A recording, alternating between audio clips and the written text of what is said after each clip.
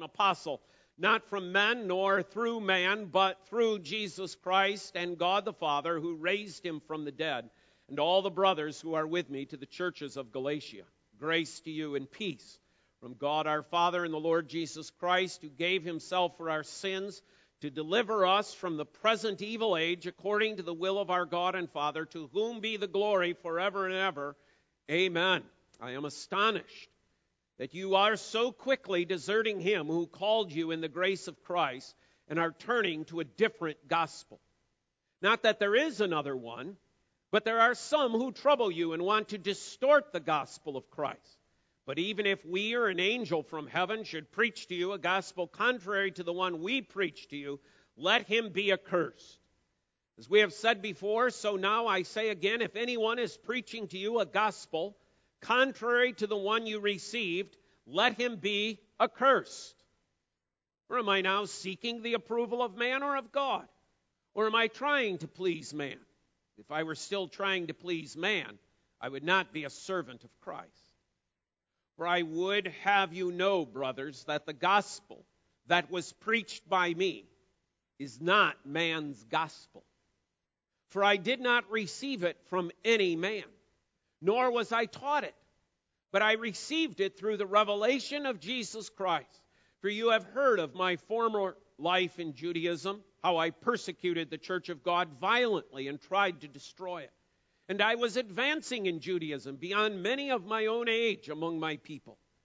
So extremely zealous was I for the traditions of my fathers. But when he who had set me apart before I was born, and who called me by his grace, was pleased to reveal his Son to me in order that I might preach him among the Gentiles, I did not immediately consult with anyone, nor did I go up to Jerusalem to those who were apostles before me, but I went into Arabia and returned again to Damascus. Then after 3 years I went up to Jerusalem to visit Cephas and remained with him 15 days, but I saw none of the other apostles except James, the Lord's brother. When I am writing to you before God, I do not lie. Then I went into the regions of Syria and Cilicia, and I was still unknown in person to the churches of Judea that are in Christ. They only were hearing it and said, he who used to persecute us is now preaching the faith he once tried to destroy. And they glorified God because of me. As far as the reading of God's word, I invite you to keep the scriptures open this morning. Let's bow in prayer once again. Dear Lord, we pray that your Spirit will touch our hearts in a way that we will be drawn closer to you through the reading and preaching of the word. In Jesus' name we pray. Amen. Amen. I want to divide this message into two main parts. I think the passage leads us to do that. First of all, the coming of the gospel, and secondly, the call of the gospel. Paul here is talking about how the gospel came to him and how that gospel called him. And then we'll follow that up on the back as well with the application of that to us this morning as well. Three things that Paul is telling us about the coming of the gospel.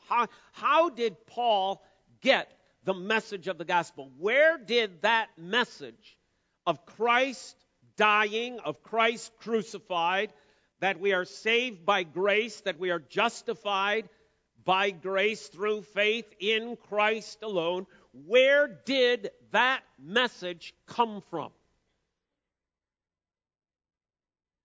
Paul says, first of all, it came from no man. I would have you know, verse 11, brothers, that the gospel that was preached by me is not man's gospel. Paul wants us to know that the source of where the gospel came from in his life is not from man. Now, why is he telling us that? Because this also is part of the defense. I have told you in weeks past that there are two attacks going on in these churches of Galatia. The one attack, the central attack, is on the doctrine of justification by faith in Christ alone. That's what's under attack. But to attack the gospel, these false teachers are attacking the one who brought them the gospel, meaning the Apostle Paul. So in these various churches, there are these false teachers who are going around with the goal of destroying justification by faith alone. These false teachers know that Paul was there. They know he is the missionary. They know that these people who are members of these churches in the province of Galatia came under Paul's preaching. They know the gospel that Paul preached. To get them to change their belief, they have to undermine Paul. And the claim is that Paul is, one, no apostle, and that Paul has no revelation of the gospel.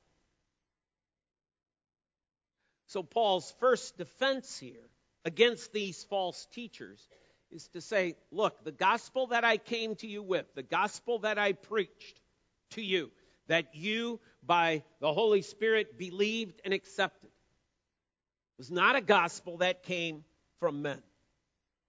In other words, I didn't get it by education.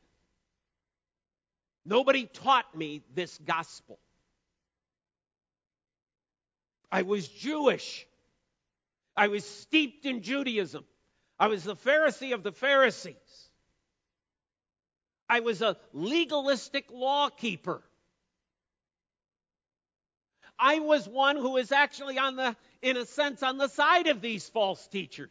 I was the one who previously was proclaiming you have to obey the law. The reason I hated the church, the reason I hated believers, the reason I hated Christ is because in my Judaism, I believed that Christ was the heretic. Now you say to me, well, where did that gospel come from? Well, you just learned it from some men. Paul's like, and from who would that be? How could I have learned this gospel from men when you understand my background, when you understand who I am, when you understand my upbringing, when you understand my education? I was not educated in the gospel. The gospel did not come by man. It came by revelation. For I, verse 12, did not receive it from any man, nor was I taught it, but I received it through a revelation of Jesus Christ. The message of the gospel that Paul has been preaching is directly from Christ. You say, well, where does that occur? Well, we would go back to Acts chapter 9. This is what Paul is referencing. This is what Paul is saying. Let's go back to that text a moment. Acts chapter 9. Paul is on his way to Damascus. He's still a Jew. He's still a Pharisee. He's persecuting the church. Look at how 1 starts. But Saul, still breathing threats and murder against the disciples of the Lord, went to the high priest, asked him for letters to the synagogues at Damascus, so that if he found any belonging to the way, any Christian, men or women, he might bring them bound to Jerusalem. Now, as he was on the way, he approached Damascus, and suddenly a light from heaven shone around him. And falling to the ground, he heard a voice saying to him, Saul, Saul, why are you persecuting me?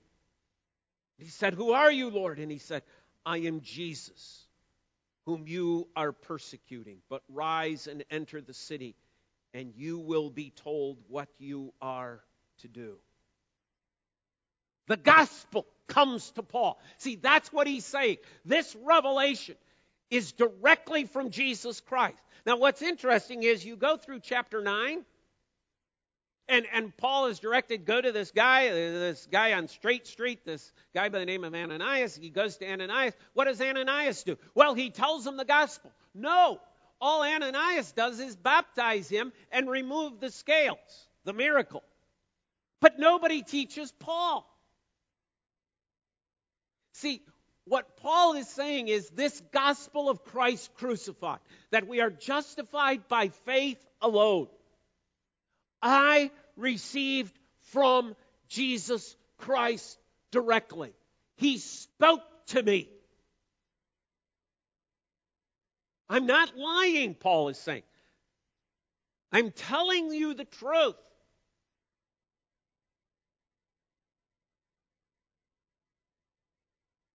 It came through the preaching of Jesus Christ. That's what Paul is saying. Christ himself preached the gospel to me. He taught me the way of salvation. He taught me that there is no other name given amongst men whereby we can be saved. He taught me that we are all depraved, sinful men, incapable of any good. And that only by grace does God give faith in the finished work of Christ. That's my hope. Paul, in writing to the Corinthians, speaks about this idea of preaching, and he gives to us man's view, and he says, man looks at this preaching as foolishness. This is folly. We might use a more common word. Man sees preaching as stupid. It makes no sense. You go to most of the evangelical church world today, and in the evangelical broader church world, this portion of the service is one of the shortest. Why? Nobody listens to preaching anymore. We got to do more singing. We should do more praying. We should do more liturgical readings and so on. Paul says, no, it's through the foolishness of this means of preaching that the gospel comes to men. How shall they hear without the preacher? How shall they believe without someone preaching to them the good news? See, in man's view, this exercise of preaching is foolishness.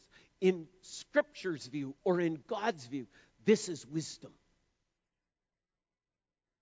God takes the most ineffective human means of communicating the gospel in order that he might receive the glory and the honor and praise. That it's not through the eloquency of men's speech, it's not through the eloquency and knowledge of men's minds that we persuade individuals. It is only through the work of the Holy Spirit. See, else would you not think? Just stop and think about this. Think about somebody who you would proclaim as perhaps one of the greatest preachers of all time. Let's just say a Charles Spurgeon, for example. If salvation came through the eloquence of preaching, would not every single person who heard a sermon of Spurgeon have been converted? But yet that doesn't happen. Why? Because it's not through the eloquence, it's not through the persuasion, it's through the Holy Spirit taking these words and using them in our hearts. Now that's wise. Why? Because then you will fully trust in me and not in man.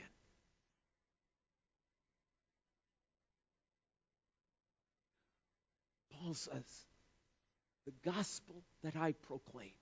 See, that these false teachers are now arguing against. They're trying to bring down that gospel.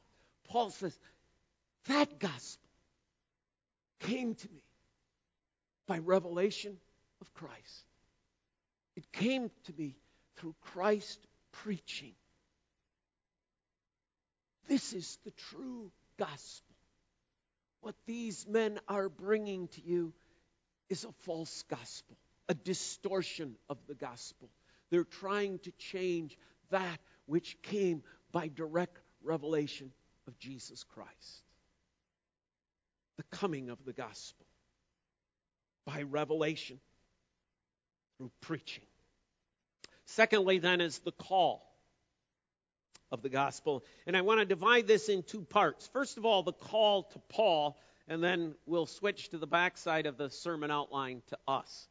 But I think it's important we go through this section of Galatians. It seems like we're just, there's a lot of words here, and Paul's doing a lot of explanation. Why?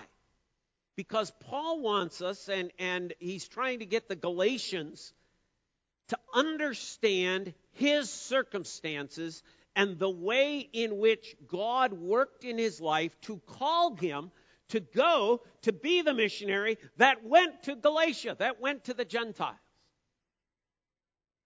But there are some very, very, I think, interesting things that Paul relays to us that we don't find out in many other passages of Scripture about the life of Paul. First thing I want you to know about this call is that Paul sees this as from his birth. In fact, the words that Paul uses are, verse 15, he set me apart before I was born.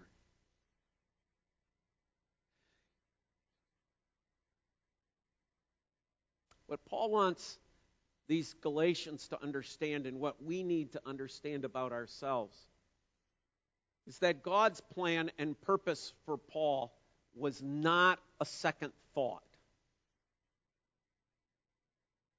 It's not like somewhere down about 35, 36 AD that God said, there's that guy, that Saul of Tarsus. He's persecuted. Maybe I can make use of him in some way.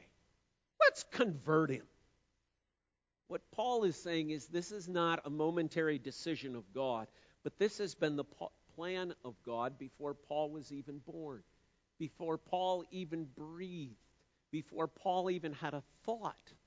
God already had a plan and purpose for the existence of Paul upon this planet. So this call of the gospel was before Paul's birth. And then Paul goes in to talk all about that background, right? About his Judaism and so on. And he's trying to tell us the fact that God had a purpose for my life, and that these events of my life, this bringing up of my life, my background, was all part of God's preparation. God's plan was to use who I was, what I was, where I was, as part of his purpose. Did Paul know that at the time? No. At the time, Paul's telling us, I hated Christians. I hated believers. I didn't know God was going to use that. I believed you were saved through works of the law. I didn't know at the time God was going to use me as the one who would be the defender of being justified by faith and not works of the law. See, Paul has given us the backward perspective. Here he is. He's been on missionary journeys. He's been to Galatia twice. He's been to not only Asia Minor, he's been to Thessalonica, he's been to Philippi, he's been to Athens, he's been to Corinth. And now as Paul looks back on his life, he's saying, God throughout my whole life has been setting me apart, has been using my life in order that I might be used of him. God called me for my birth, throughout my life, in my conversion. Verse 16. Who called me by his grace and was pleased to reveal his Son to me. That's what we read from Acts chapter 9. God was pleased to convert him. Changed his life. See, that's what we got to catch here. God converted Paul. Paul didn't convert himself. God converted him. God changed him. God worked that great work of repentance and faith, of repenting, of turning from that which Paul was, the persecutor of the church, the hater of Christ, to that which would be the lover of the church, the embracer of Christ. God converted. God changed Paul's life.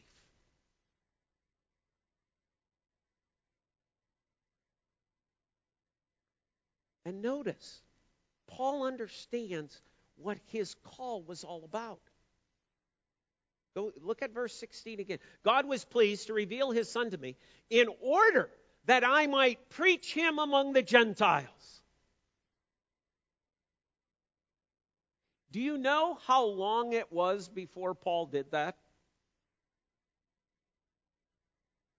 Get the time perspective. Here we are, we're on the road to Damascus. God converts Saul to Paul. Changes his life completely. With the understanding that Paul now has, the reason my life was turned was so that I would be the proclaimer of the gospel to the Gentiles. How much time is there between those two events? You know, if you look at the timetable that Paul gives us here, he says, well, for 3 years I was in Arabia. Then I went up to Jerusalem for a few days, 15 days, but then I took off again. Look at chapter 2, verse 1. After 14 years. And you know what happens after 14 years?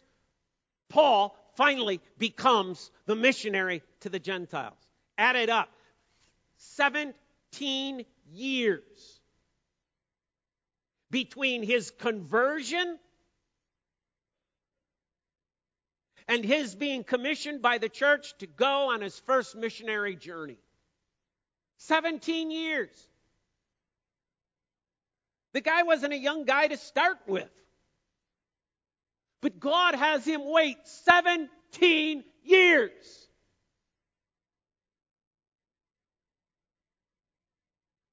See, so often we think, in our modern day, right away, it's got to happen right now, it's got to happen right now. And God says, no, in my time. See, don't you kind of from the human perspective set back and say, well, God, didn't you waste a lot of time? I mean, you had this converted man's life. Why didn't you fling him out there? Why not after a year? Why not after 2? Why not after 3?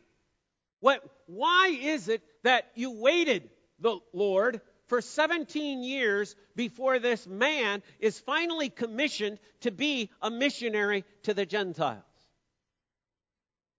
Think of how many more people he could have won, Lord. Really?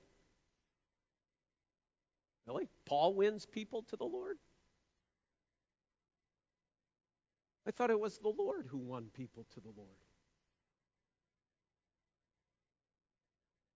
So what is it if he waits the 17 years? The number of people that the Lord is going to draw to himself through the ministry of Paul is the same, regardless if he waits 17 years, 5 years, 1 year, 1 day, or 40 years. It doesn't matter, because the Lord's purpose is going to be worked out.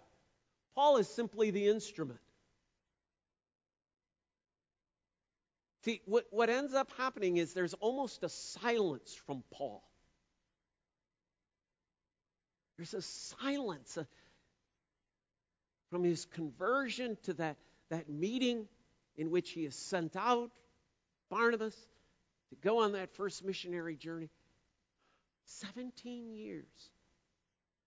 The book of Acts barely even mentions this. It just goes on with the story. 17 years.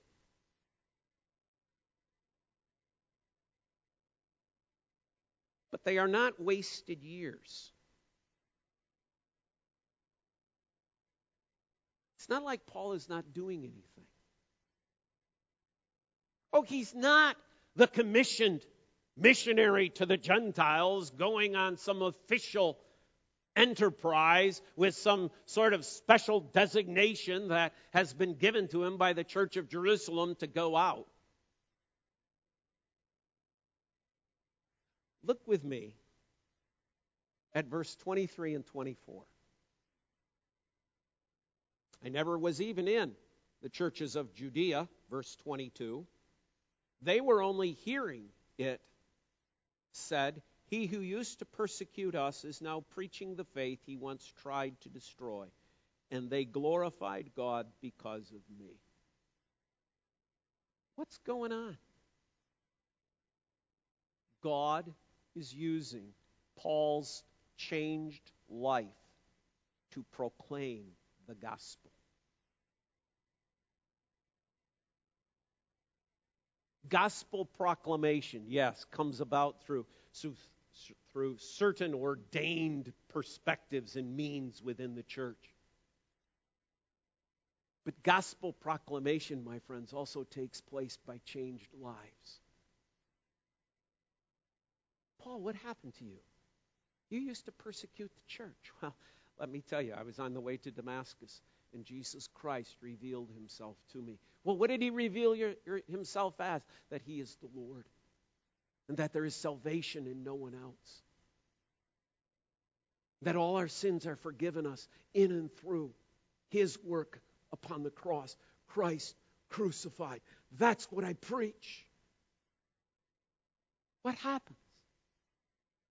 People are glorifying God because of Paul. His changed life is that which is bringing people to lift up praises. People he's never spoken to. People he's never met are hearing about Paul's changed life. The gospel of grace. Justified by faith in Christ alone. The gospel, the story we love to tell. The story we love to hear. How God changed us. How God converted us. And people Paul had never met glorified God.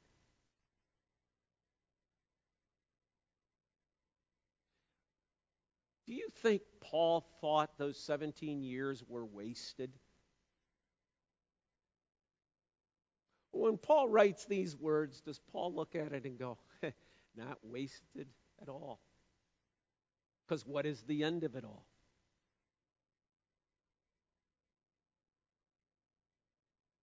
To God be the glory. No, to God alone be the glory. It's the cry of the Reformation. That's what you're seeing here on the pages. No, I wasn't officially a missionary to the Gentiles yet. No, I know God had that in the plan. That was in the works. That was going to happen. But I was just waiting until God was going to do that. But I'm not sitting there moping about it. I'm not sitting there complaining about it. I'm allowing my life to preach the gospel so that God would be glorified.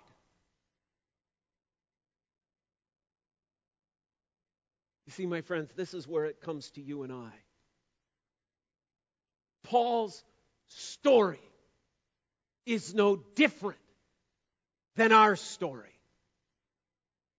You say, what do you mean by that, Pastor? What I mean by that is this, is that from birth, we too are chosen. We too are set aside to declare his glory.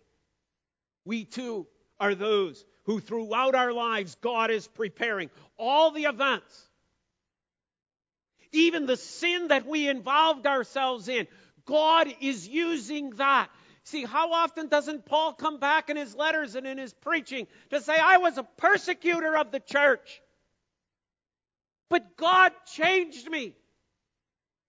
That's not to Paul's glory, that's to the glory of God. Now, we don't brag about our sin. Paul's not bragging that. He's talking about how God changed his life, how God converted him. And in our conversion, God is glorified. When we were converted from our path of sin to the path of light, when we were converted from the broad way that leads to destruction to the narrow way that leads to life, when we were converted,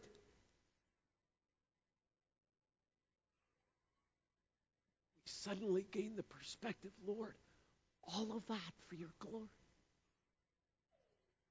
I'm just an instrument used to glorify you.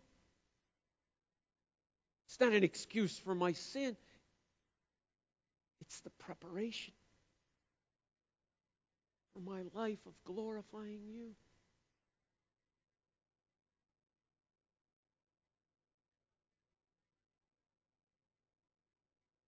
So that we too hear God's call of the gospel upon our hearts. See, just like Paul, brothers and sisters in Christ, we too have received a missionary call.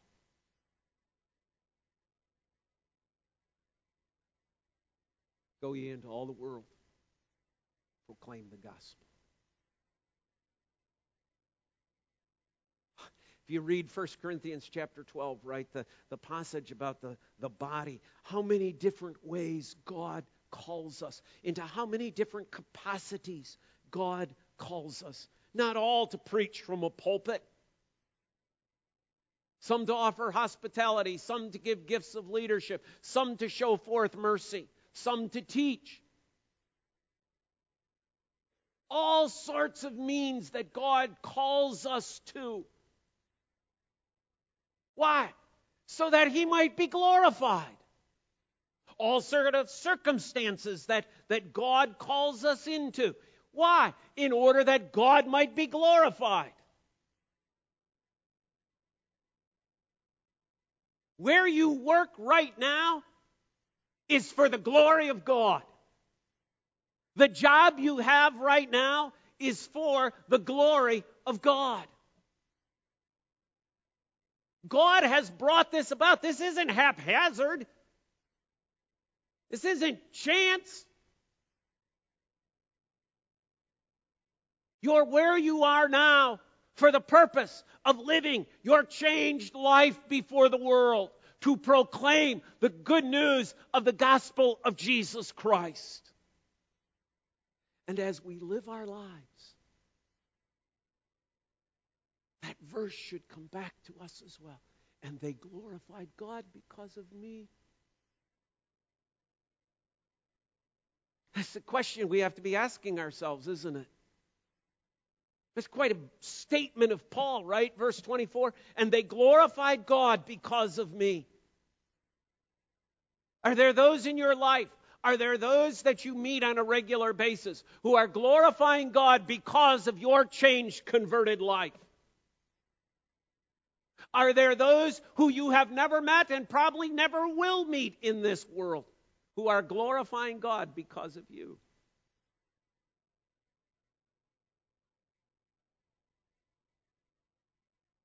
And I believe the answer to that question is yes, there are.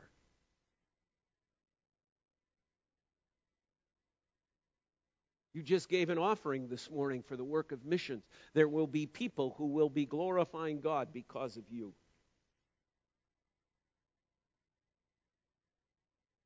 Because of your faithfulness, because of your love, because of your concern. But I hope it reaches deeper than that. I hope it reaches deeper than your wallet. It reaches your heart. So that people see that you've been with Jesus. A changed life for the glory of God.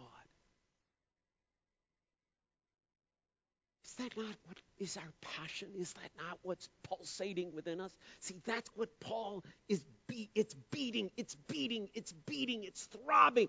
And here come these men who want to rob these people of the message of the gospel. Let them be accursed. Let our lives stand in testimony.